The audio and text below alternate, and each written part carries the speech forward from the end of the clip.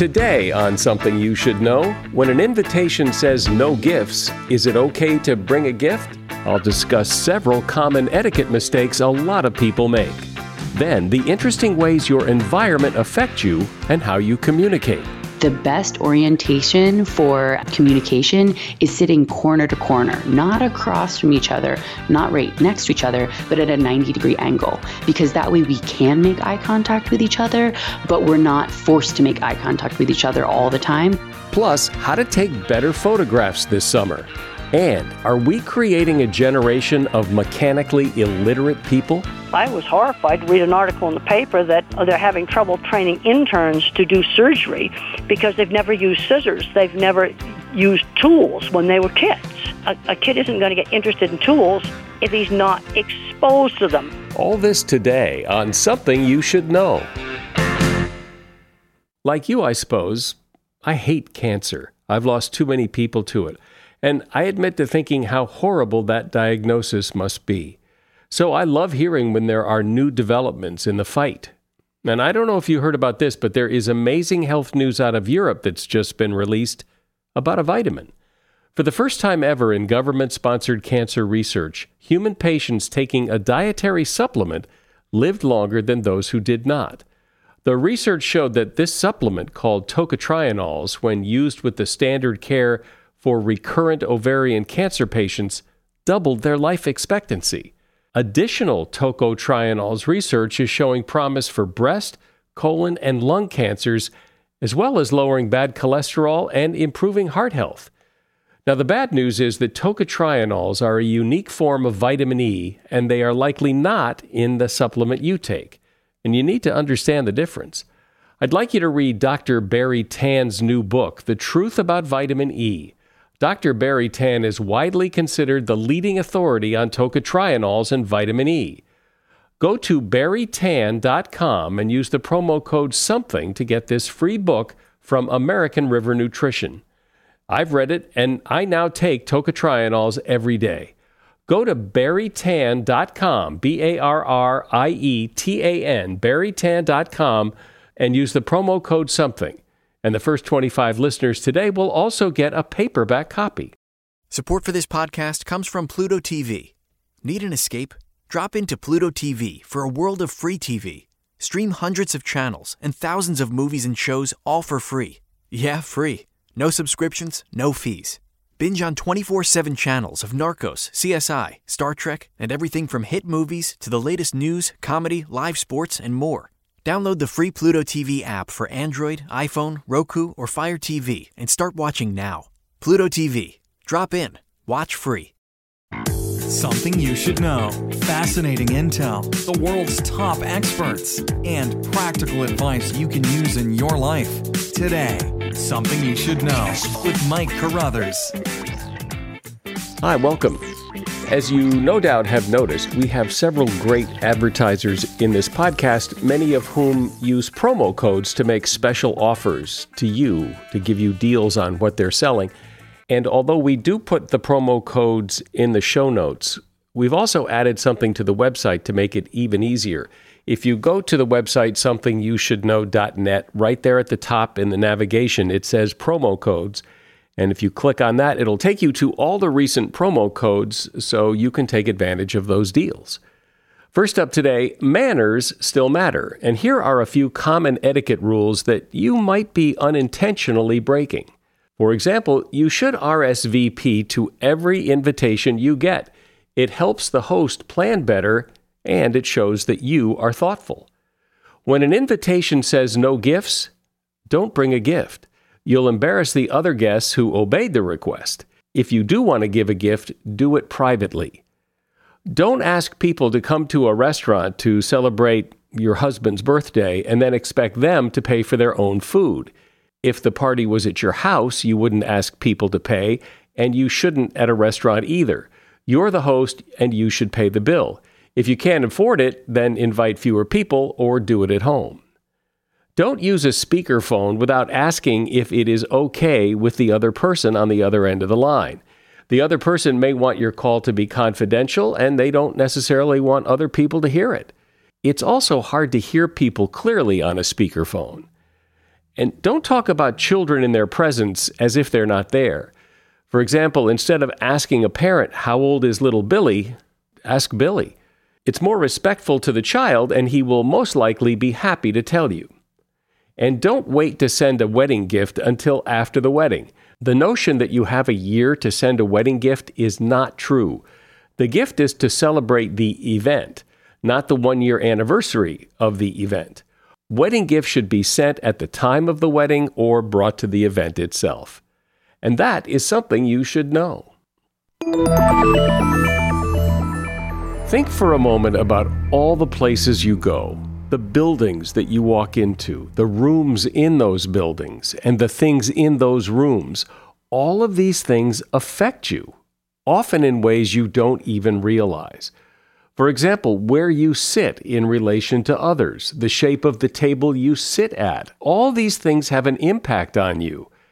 And here with some great insight and explanation into this and why it's so important is Lily Bernheimer. Lily is a researcher, writer, and consultant in environmental psychology.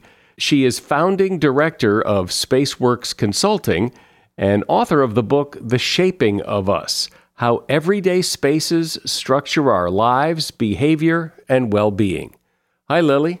Hi, thank you. So perhaps a good place to start this discussion of how the environment we're in affects us would be to start with the environments that we're attracted to in the first place.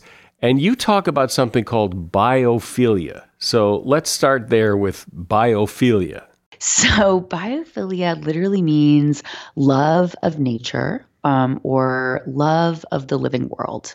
And what that means is that as humans, we have a sort of innate attraction to the natural world and to all sorts of elements and shapes and forms that we find within it. So this brings together everything from our attraction to natural light and fire to our love of trees and water. So what we find is that when we look at the built environment and the things that support our well-being best in the built environment, they tend to link back to things that would have supported our survival in the evolutionary environments of our past. Great example of this is what I like to call ninja-proof seats. You notice when you go into a restaurant, if not all the seats are taken, people will usually first take those seats where they can have their back to the wall, and they also have a good view of the door, the window, where they can see any sort of opportunities or threats that might be coming towards them. And I once worked in an office with a lot of computer programmers who were fighting over what they called the ninja-proof seats, which were the seats that had their back to the wall where no ninjas could sneak up from behind you. Yeah, that's very natural to want to sit in a chair where you're not facing the wall. You want to look out the window. You want to see the view. You want to see the room. You want to be able to keep your eye on things.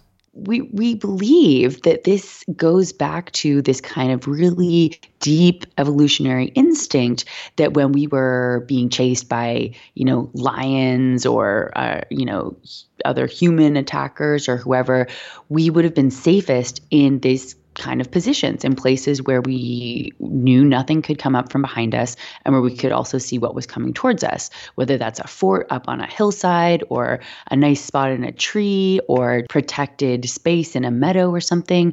And so we also feel most comfortable and can focus better on our work today when we're sitting in these kind of positions.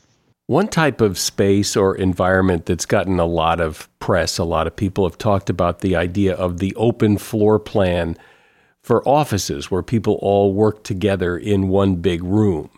There's actually been strong research since the 80s and going way back that showed that open plan offices are really not good for collaboration or communication, which was the main rationale. I think there were genuinely some idealistic people who thought, oh, this will be really good to change our offices in this way. This will help people collaborate and communicate.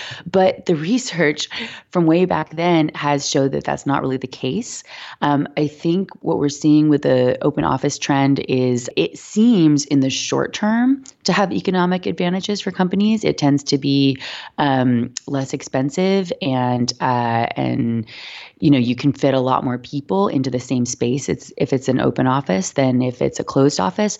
But over time, I think a lot of companies will see that hurting their productivity because it's very, very harmful to our ability to focus when we have so much interruptive noise around us all the time. But even this idea that the open offices would help collaboration, what we find is that people often are kind of retreating and becoming more reclusive because they're overstimulated. So they end up talking to each other less because they're just overstimulated and they kind of shut down a bit. Well, it's always interested me that offices are set up, one way. Somebody decides, okay, this is what the lighting in the office is going to be. This is what the temperature is going to be, and the thermostat is locked so nobody can mess with it. That it's kind of one size fits all. But I know from just watching people that everybody has their own preferences for lighting and temperature and things like that. And what we find with a variety of environmental factors, whether it's noise or lighting or temperature, is that when people have an ability to have some control over their environment, that gives them a sense of agency, even if it's still a little bit too hot or a little bit too loud. The fact that they can open a window or move to a different spot will make them happier, more satisfied, and better able to concentrate. Talk about fractals. Not everybody knows what they are, but it's interesting how they play a role in creating the environments we create.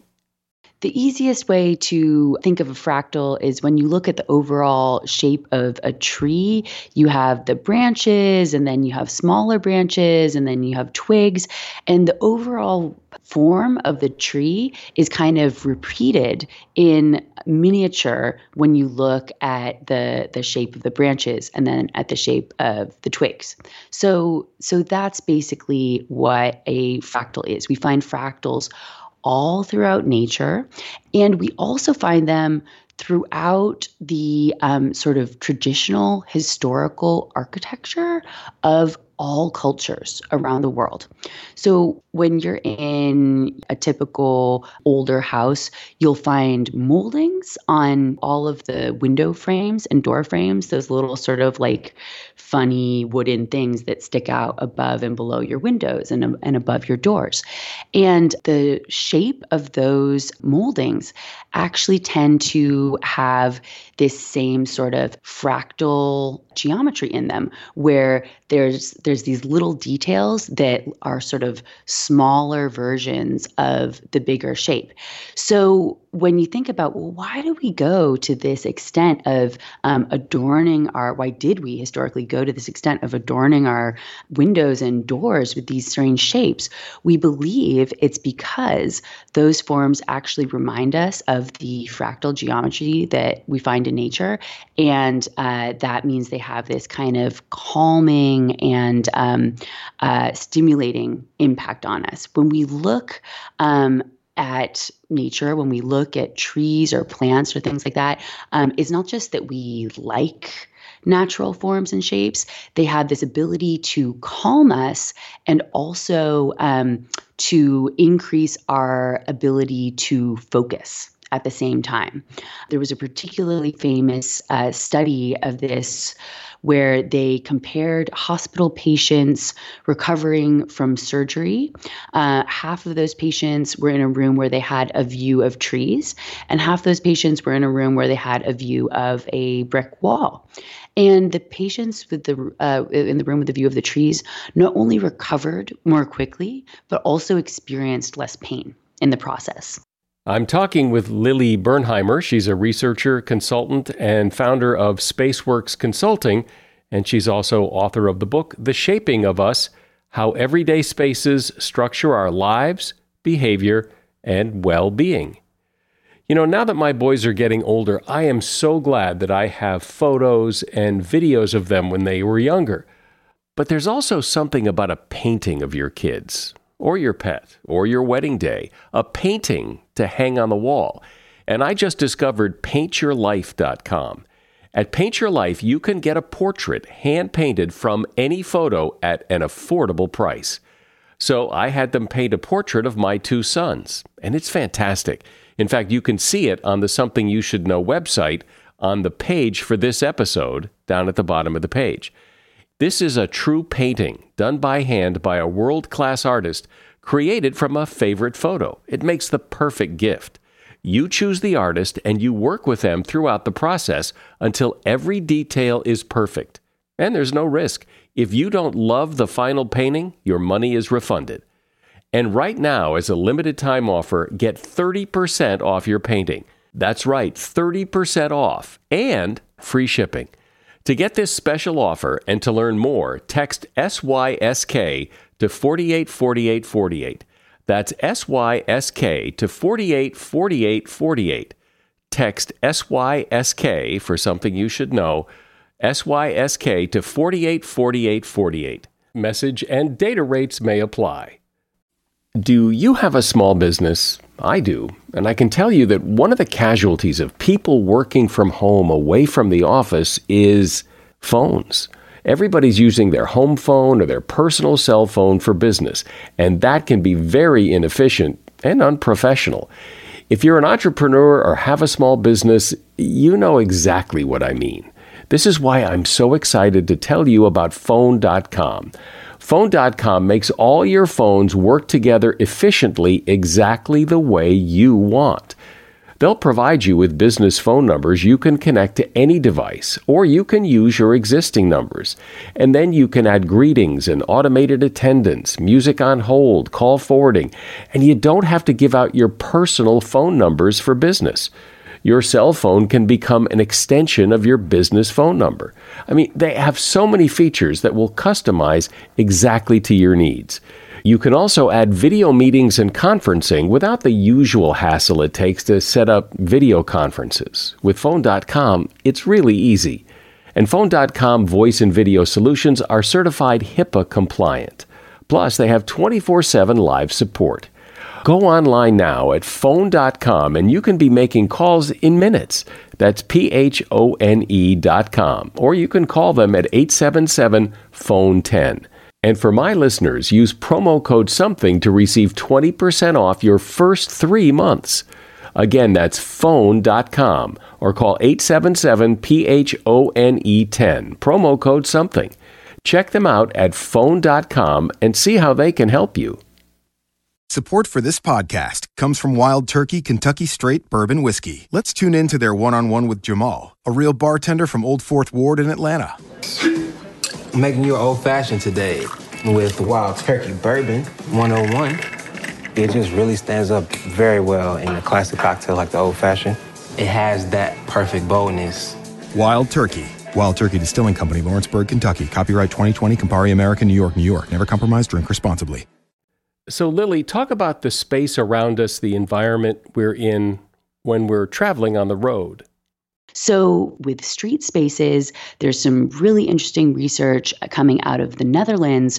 We find that when we remove some of the stop signs and stoplights from our intersections, surprisingly, this can encourage us to drive and bike and walk more safely in those intersections. It's really counterintuitive. You would think it'd be more dangerous, but when we take away some of the rules and signs, it actually encourages people to pay more attention to each other and their surroundings and to be safer. Then when we look at workspaces, we also see that when people are able to feel more like themselves in their workspace, to personalize their workspace and kind of make it more specific to who they are, to the needs of the specific people and purpose of that workspace, that has really great benefits for well-being and for company productivity. And then when we look at housing, we also find that when we design housing in a way to, encourage people to connect with their communities, to be less anonymous, to know who their neighbors are, that has really great well-being benefits. And beyond that, when people are encouraged to take a bigger role in, sort of being part of housing themselves, in shaping their own homes to meet their needs, that has great well-being and potentially sustainability benefits as well. Are there specific shapes that affect us in specific ways that we might not be aware of? Absolutely. So rounder forms tend to have a more calming effect on us, and then more angular forms can make us feel a little bit competitive or anxious. Things like what? Particularly, even just say you're sitting at a square table instead of a round table. A round table is really good if you're trying to relate to someone in a way where you want to be friendly and communicative. But if you want to be competitive, if you're going to play a game of chess or have some sort of formal business negotiation, then you want to be at a square table. We tend to think of sofas, couches as being a good place to sit down and have a chat with people, but actually the best orientation for communication is sitting corner to corner. So, if you have a square table, you're sitting on one corner and I'm sitting at the adjacent corner, not across from each other, not right next to each other, but at a 90-degree angle, because that way we can make eye contact with each other, but we're not forced to make eye contact with each other all the time, because that's kind of competitive to be just head to head directly making eye contact all the time.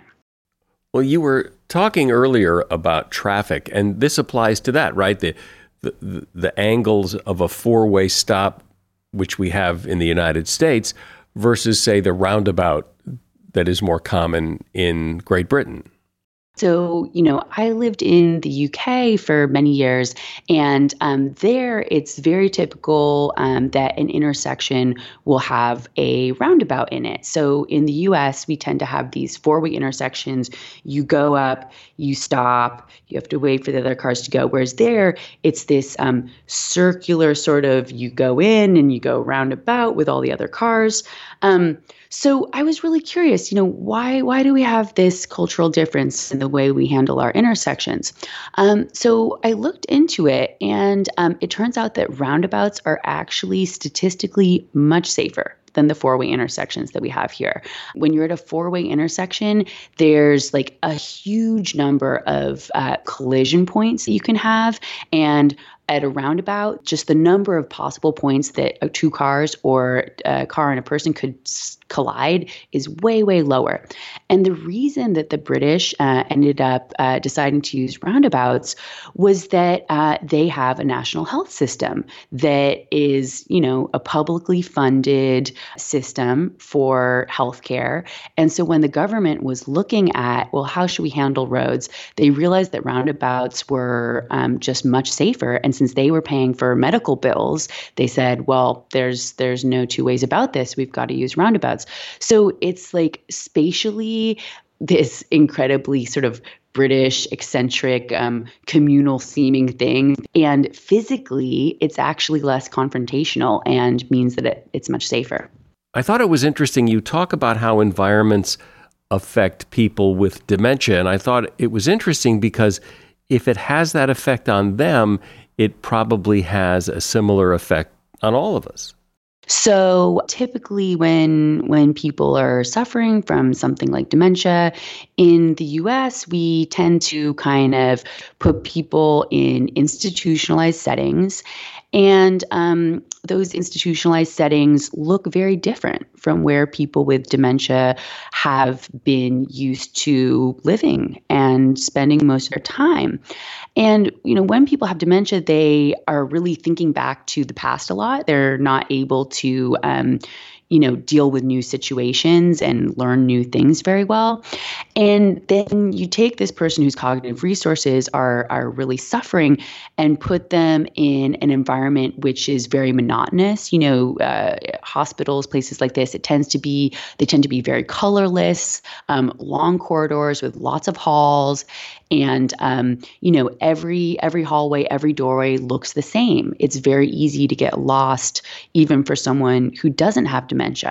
So over in the Netherlands, they have developed a really interesting, different approach to caring for people with dementia.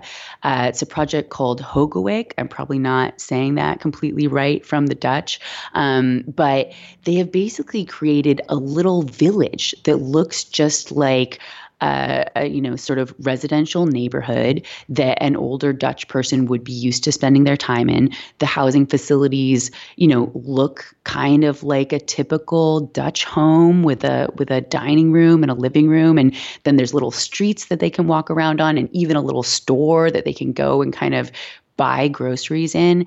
And they're finding this has really great well-being benefits because it's a more diverse and naturalistic environment. And that means that people who are, having more difficulty finding their way around are much easier to orient themselves, to feel comfortable. And it's having really great well-being benefits. I also thought it was interesting and a little weird, was a lot weird, was this Half a House project. So talk about the Half a House project. This was pioneered by an architect called Alejandro Aravena, who's from Chile. And what they did is they were working with a low-income community, and they found that they could build very affordable, economically priced housing by literally building half of a house and then enabling the families to build the other half of the house themselves. So it sounds kind of crazy. Who wants half a house? What are you going to do with half a house? But what they found was that a lot of the people living in this community were, builders or had family members who were builders and had those skills themselves. So when they built them, the half of the house that had all the plumbing and, bathrooms and everything, and then let the people build the other half themselves, they ended up with a much more beautiful, interesting looking neighborhood because it was diverse and mixed and interesting. And people were also able to create a home that was better suited to their needs because they were involved in the process of building it themselves. So this brings together two things that environmental psychology research has found are really important. The first is called ordered complexity. And basically, we're really drawn to a balance of order and complexity in our environments. We like things to be, kind of organized, and we don't want every house to look like completely different from the house next to it. We want there to be some common themes, but we also like complexity. We find it boring when I was saying, like in a hospital institutional building, like every door looks the same, every corridor looks the same. That makes us feel kind of like disoriented and confused and lost. So we like a balance of order and complexity. And when people are empowered to shape spaces themselves, this also brings about something called collective efficacy, which is the sort of communal power to be creative, to create and build our own spaces. And when communities have higher rates of collective efficacy, they also tend to have less litter and vandalism, less violent crime, and to feel more empowered to tackle social and environmental problems. So, that's kind of one little case study that I think really gets at the heart of the kind of approach we should be taking to try to enhance well-being. Isn't it amazing how most of us anyway, are so unaware of these things, and yet they have such an important impact on us? And I appreciate you sharing all of this. Lily Bernheimer has been my guest. She is the founding director of SpaceWorks Consulting, and she's author of the book, The Shaping of Us, How Everyday Spaces Structure Our Lives, Behavior, and Well-Being. And there is a link to her book in the show notes. Thank you, Lily. Great talking to you. Have you ever asked yourself, why didn't I think of that? Or have you used something that made your life so much easier and wondered, who came up with that? The protection of our intellectual property is what helps great ideas come to life. We all have our own intellectual property, but many of us never follow through with trademarking and copywriting and patenting our brilliance. I'd like you to subscribe to Season 2 of Stroke of Genius. This is a great podcast where host Andrea Matho chats one-on-one with some of the world's great innovators about how intellectual property protections helped push their ideas to greater heights. The guests on Season 2 of Stroke of Genius include author and thought leader Temple Grandin, who you're about to hear in this podcast, but on a different subject. Also, Lisa DeLuca and inventor Kenton Lee. Listen and learn how these innovators were inspired to turn their thoughts into things. Subscribe to Stroke of Genius on Apple Podcasts, at ipoef.org, or your favorite podcast platform. Do you own or rent your home? Sure you do. And I bet it can be hard work. You know what's easy? Bundling policies with Geico. Geico makes it easy to bundle your homeowner's or renter's insurance along with your auto policy. It's a good thing, too, because you already have so much to do around your home. Go to geico.com to get a quote and see how much you could save. It's Geico Easy. Visit geico.com today. That's geico.com.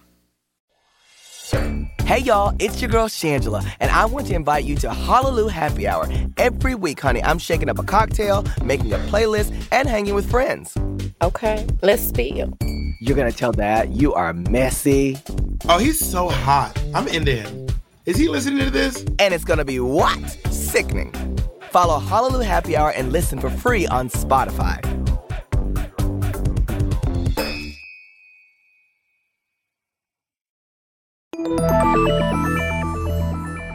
This is a segment about unintended consequences regarding something I bet you never really thought much about. And what's so interesting, it doesn't really make sense until it does. And it will by the end of this segment. We talk a lot today about the importance of innovation and invention and new ideas. And yet we have raised an entire generation or two of young people who couldn't actually invent or build anything. They don't have the skills. I mean, to oversimplify, they don't know how to hammer a nail into a piece of wood.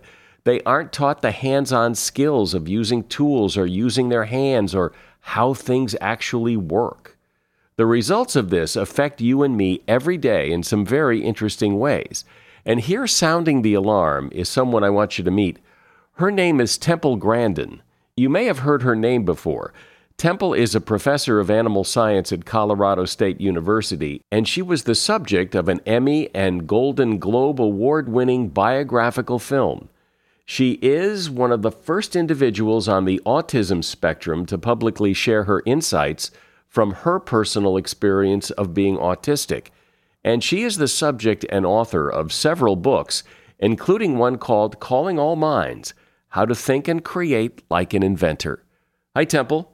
It's wonderful to be here. Before we get into this important concern that you're talking about, I want to talk about inventors and inventions, and I know you have invented things in your area of expertise, which is animals and livestock, and you come from a family of inventors. My grandfather was the co-inventor of the autopilot for airplanes, and he worked with a man who was definitely on the autism spectrum, who came up with this crazy, totally original idea of 3 little coils to sense the magnetic field to guide the airplane. Everybody else in the past was trying to wire the plane's controls directly to the magnetic compass, and you'd have problems with it gyrating all over the place. And my grandfather looked at this idea and goes, I can make that work. Because that's the different kinds of minds working together. He was the more, regular type of engineer, And then you have some people that are visual thinkers who just think up totally new things. I'm a visual thinker. That helped me in my work with cattle. And when I first started in the 70s, I didn't know that other people were not visual thinkers. So it was obvious to me to look at what the cattle were seeing. And they'd see a coat on a fence and they would stop. And other people were not noticing that. It was obvious to me. And then you've got your computer programmers. They're going to be your more mathematical thinkers. They think in patterns instead of pictures. Well, that's interesting and important, I imagine, to realize that people think differently. And then it's probably important to know how you individually think. I think it helps because the different kinds of thinkers can work together. You take somebody like Steve Jobs. He was an artist, not a programmer. That's why your phone is easy to use. And then the more mathematically inclined engineers had to make that phone work. That's an example of the different kinds of minds working together, and the skills can complement each other. But the first step you have to do is realize that these different kinds of thought exist. That's the first step. And then you can see how the skills complement each other. So now your big concern, and I was really fascinated to learn about this because I've never really heard this discussed before, is that we have a generation, maybe 2 generations of kids who have grown up without an understanding of how things work mechanically. So much emphasis is on virtual and knowledge-based thinking, but kids don't use tools the way they used to. Kids don't know how things work in a mechanical way anymore. I was horrified to read an article in the paper that they're having trouble training interns to do surgery because they've never used scissors. They've never used tools when they were kids. And we also have a gigantic shortage of skilled trades right now. Plumbers, electricians, and when I was working on designing facilities in the big meatpacking plants, I worked with skilled tradespeople that were brilliant. And they would just come up with all kinds of clever ways to do things. And the problem is those people are not getting replaced. That's the problem. And so some of the very clever mechanical engineering, like some of the specialized equipment for processing pork, for example, is all made in Europe. And the reason it's made in Europe is because we've taken skilled trades out of the schools. Now, there's a few schools that are starting to put this back in now, and Texas has been one of the leaders in this. Well, and I imagine this has a lot to do with understanding what kind of thinker you are that you were talking about a few moments ago. Well, absolutely it is. I mean, some of your best skilled tradespeople are visual thinkers. And one of the problems they've got today is these kids absolutely can't do algebra. I can't do algebra because there's nothing to visualize. And I'm seeing smart kids getting screened out, ending up in the basement playing video games because nobody thought to teach them a trade or even expose them to a trade. And this brings up another thing. How does a kid get involved in a certain job? I ended up in the cattle industry because I got exposed to it when I was a teenager. Kids have to be exposed to careers in order to get interested in any career. You are probably a good example to explore this because a lot of people work with cattle. Not everybody invents things and thinks the way you think that works in cattle. So what is it about you and the way you think that's different than other people in your industry? Well, I like to make things. When I was a very young child, I made bird kites, I made parachutes. In fact, all of my childhood projects are in Calling All Minds. And I had to tinker to get my bird kite to work. And it's got little wing tips similar to an airliner has. I had to tinker with a parachute, so I put a framework on it so it would open and the strings wouldn't tangle. I had to tinker to get these things to work. I guess a lot of the thinking today is, well, we don't have to learn those kinds of skills because computers will do that, AI will do that, and people don't need to know how to do that. They just need to know how to think. Nonsense. In fact, the jobs that are going to get taken over by artificial intelligence, I've been following this really carefully, are high-end, narrow knowledge jobs. Let's look at medicine, dermatology, radiology, endocrinology, internal medicine. That's going to get taken over by AI first. I don't think AI is going to fix a broken water system in a city anytime soon. You know what's so interesting to me is that when you talk to people, almost everybody has an idea. They thought of this thing. They thought of an idea. Nothing much ever comes of it. But everybody has that idea. Well, lots of people come up with ideas and they don't do anything with it. When I was a child, I had an idea for a way to make old dungarees. Blue jeans were called dungarees in the 50s. And, now it's fashionable to have them ripped and have them all faded. But in the 50s, it wasn't. So the denim would get white around the knees. So I thought if we could have dungaree spray, there'd be a dye and you could spray it on your blue jean knees and make them new again. That was an idea I had when I was about 8. I had no way of implementing it. That's a good idea, actually. It's a really good idea back then. Yeah, back then it was a really good idea because I could make the old dungarees, is what we used to call them, look new again with dungaree spray. But as you say, if kids are not exposed to this, if they don't know how to work with tools, if they don't understand how mechanical things go together and work together, if they're never exposed to it, the potential that they may have in working in those things will never be revealed. We've got kids I go to autism meetings and I'll see a kid who ought to go work for Google, and he still likes to build robots and things out of Legos, but he's never used a tool. When we were kids, in my neighborhood, we were using tools, 7 and 8 years old. We were using handsaw and hammer and nails and screwdrivers and stuff like that. A kid isn't going to get interested in tools if he's not exposed to them. And the more I'm looking into how do people get into careers, this whole thing of exposing kids to different things. And this is why I think in school it's important to have creative classes like theater and music. How would a kid know he likes music or is good at it if he never got a chance to try a musical instrument? I tried playing the piano. That did not work for me. I didn't have the coordination to do it right. But I was exposed to it. Also, there's some research that was done that showed that a Nobel Prize winner in science was more likely to have a creative hobby like music or building things or art than just a scientist out of the listing in the Science Society. It does seem like we're in this kind of specialized world where people learn one thing, like they're going to be an accountant or they're going to be a doctor. But there's some general knowledge about how the world works that's really important. Well, you're still going to have people to repair things. Somebody the other day said, well, a car is just a smartphone on wheels. I go, yes, it's got computers in it, but it also has physical parts that drive, that make the car go, mechanical parts of it. And a self-driving car is going to have a lot of complicated sensors that are going to need repair because they interact with the physical environment.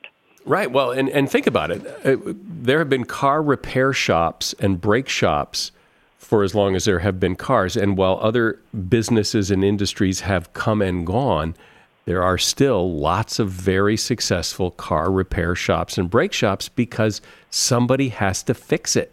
Somebody has to fix stuff. And in the last year and a half, I've been in 3 hotels where we had major water problems, all in downtown areas in major cities. And the worst mess was in Pittsburgh when the water mains broke. And the Pittsburgh Sheraton had no water for 24 hours, and we almost had to do a conference with porta potties. There's real problems with infrastructure. I'm concerned, as I travel around looking at the condition of bridges and roads and just, basic infrastructure. We've got to fix this stuff. It's essential stuff. Well, part of the problem, though, is that a lot of people, when they hear you say, well, your kids need to be exposed to tools, well, Dad may not even have any. Well, that's the problem. Now, in Calling All Minds, is a lot of the projects in there paper and just really simple things just to get kids making things. And when I did a book signing for Calling All Minds last year in a suburb of Colorado, I was horrified to find out that about a third of the elementary school kids that attended, and there was a whole bunch of them, several hundred of them, had never made a paper airplane. What? Yes, you heard me right. Never made a paper airplane. This is one of those things that except for you, I've never heard anyone really address this as a serious problem. But when you think about it, when you listen to what you're saying and then apply it to the world, this is a real serious problem that most people never think about, that we're creating a generation, maybe 2 generations now, of people who can't fix anything. Well, that's right. And I think it's a really big problem. And I'm very concerned about losing the skills. And then this business with the surgeons having trouble doing surgery because they haven't made things with their hands. That's kind of shocking to discover that. And the other thing I'm concerned right now is the quality of drafting for drawing things. It has no detail in it. I looked at a set of drawings the other day for some steel work, and they didn't show things like, well, how do you bolt this metal flange to the concrete wall? You haven't shown the fasteners. This drawing has no detail. It's horrible. Well, I know, and everybody knows, that in many families, in many communities, in many high schools, the preferred outcome is that after high school, you go to college. And from college, you take that knowledge and apply it to your profession, and off you go. Sort of in second place is, if college isn't for you, then okay, then go learn a trade. But it's almost as if that's a disappointment. And what you're saying is, not only is it not a disappointment, it may be the preferred path for people who have those skills and who have been exposed to those skills. And the skilled trades are the one area where you can get a job for life with good pay and good health benefits for the rest of your life. And the thing that also bothers me is when I read the business magazines, they don't seem to discuss this. But most people who write in business magazines haven't worked out in the skilled trades world, where I spent 25 years. So summarize up here, what's your message? What's your call to arms here? My call to arms is we've got to expose kids to the high-end skilled trades, because we really need people to do fix things, plumbing, electrical, heating and air conditioning, mechanics to fix all sorts of things, welders who can read drawings, because there's a whole big line of what I call clever mechanical things that we don't know how to do anymore. Some really high-tech machine stuff, super machine stuff, that we know how to do.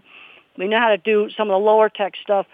But you take really specialized equipment that's super clever mechanical engineering, that's a skill we're losing, and the Europeans are doing it. And the reason they're doing it is because they have not taken out skilled trades. That's why they're doing it. That's why a food processing plant, in some cases now, will be made with all European equipment, even though it's very expensive, because countries like Holland and Germany and Italy have kept their skilled trades. And then you get certain kids going into that. I'm the kind of kid that's good at that sort of stuff because I'm a visual thinker. And our educational system is screening out visual thinkers because they can't do algebra. You don't need algebra for skilled trades. You need old-fashioned, find the area of a circle, measuring things. You need to have that, angles and percents. You need to do that sort of stuff. But too many smart kids are getting screened out because they can't do algebra. Now, if you want to invent quantum computing, then you're going to need algebra. That's real high-end fancy stuff. That's way beyond me. But we still have to have somebody who's going to keep the electricity on in the building and fix things and invent new mechanical things that we need. Well, this is so important, and as you said in the beginning, people don't really think about this, but this idea that we need people to fix things, and when we emphasize that everybody goes to college and everybody works in a profession, and there's less emphasis on putting people in skilled trade positions to fix things and to make things, that's a real problem that we need to address. Temple Grandin has been my guest. Her book is called Calling All Minds, How to Think and Create Like an Inventor. There's a link to that book and also a link to Temple's website, templegrandin.com. You'll find all of that in the show notes. Thank you, Temple. Well, thank you so much for having me. When you're out and about taking photographs this summer, there are a few things to keep in mind that will give you much better pictures in the end, according to Mike Newton, who is author of the ebook Hacking Photography. First of all, straighten your lines. Just take an extra second to make sure that horizontal lines are horizontal and vertical lines are vertical. It will make a big difference. Shoot from interesting perspectives. Most of the pictures people see are taken from the eye level of the photographer when he or she is just standing shooting a picture, which is the same viewpoint that we see 99% of our lives from. So it's no surprise that when you go to the top of a huge building and look down at a city, it's visually stunning because we don't see that perspective. Different perspectives make an interesting picture. Eliminate the clutter. This is really important because the best images are ones that are simple and have breathing room for the subject. You should try to find the simplest background possible and get close and then get even closer. Closer is always better. Sometimes really close is even better. It's okay to cut off foreheads, legs, or someone's lower half every now and then. Try getting a close-up of someone's face from the eyebrows to the mouth. And that is something you should know. Ratings and reviews help this podcast, and we read them. We enjoy reading reviews because it helps us make a better podcast. So wherever you are listening to this podcast, please take a moment and leave a rating and or review. I'm Mike Carruthers. Thanks for listening today to Something You Should Know.